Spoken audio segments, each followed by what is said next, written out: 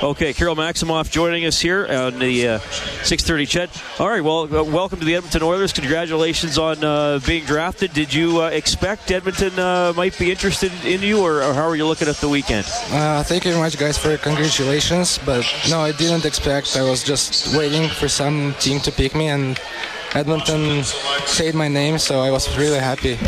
At this point in the draft, does it become a waiting game, Kirill, where you're just anxious and more getting it over with than anything else in terms of picking a team? You just, want to find out where you're going and what's in the future for you.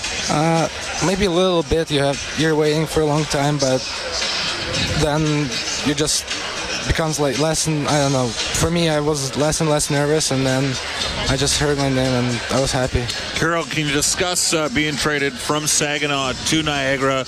You spent last season in Saginaw, but just maybe how much of a challenge it was, and maybe the opportunity that they gave you, because you certainly contributed a lot more offensively. Well, it worked out. This trade worked out for me very well, so I was really happy to get traded from there, and I got very nice team, very nice coaches, and I got a lot of opportunities that I used, so I'm really happy.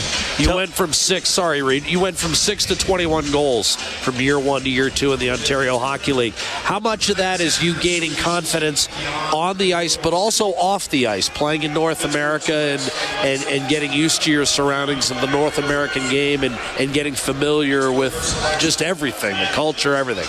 Well, it was every game you played, you're getting more experience, so you're getting more experience and more confidence, as you said. So every game I was playing better and better, I think, and I got some results. Kirill, tell us what kind of a player you are. When you're playing well, what do you do?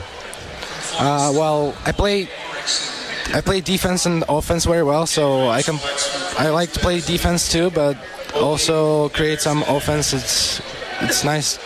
Maybe just a thought, Kirill, you had a good playoff, but then you went off to the U18, represented Russia, and by all reports you had a strong tournament.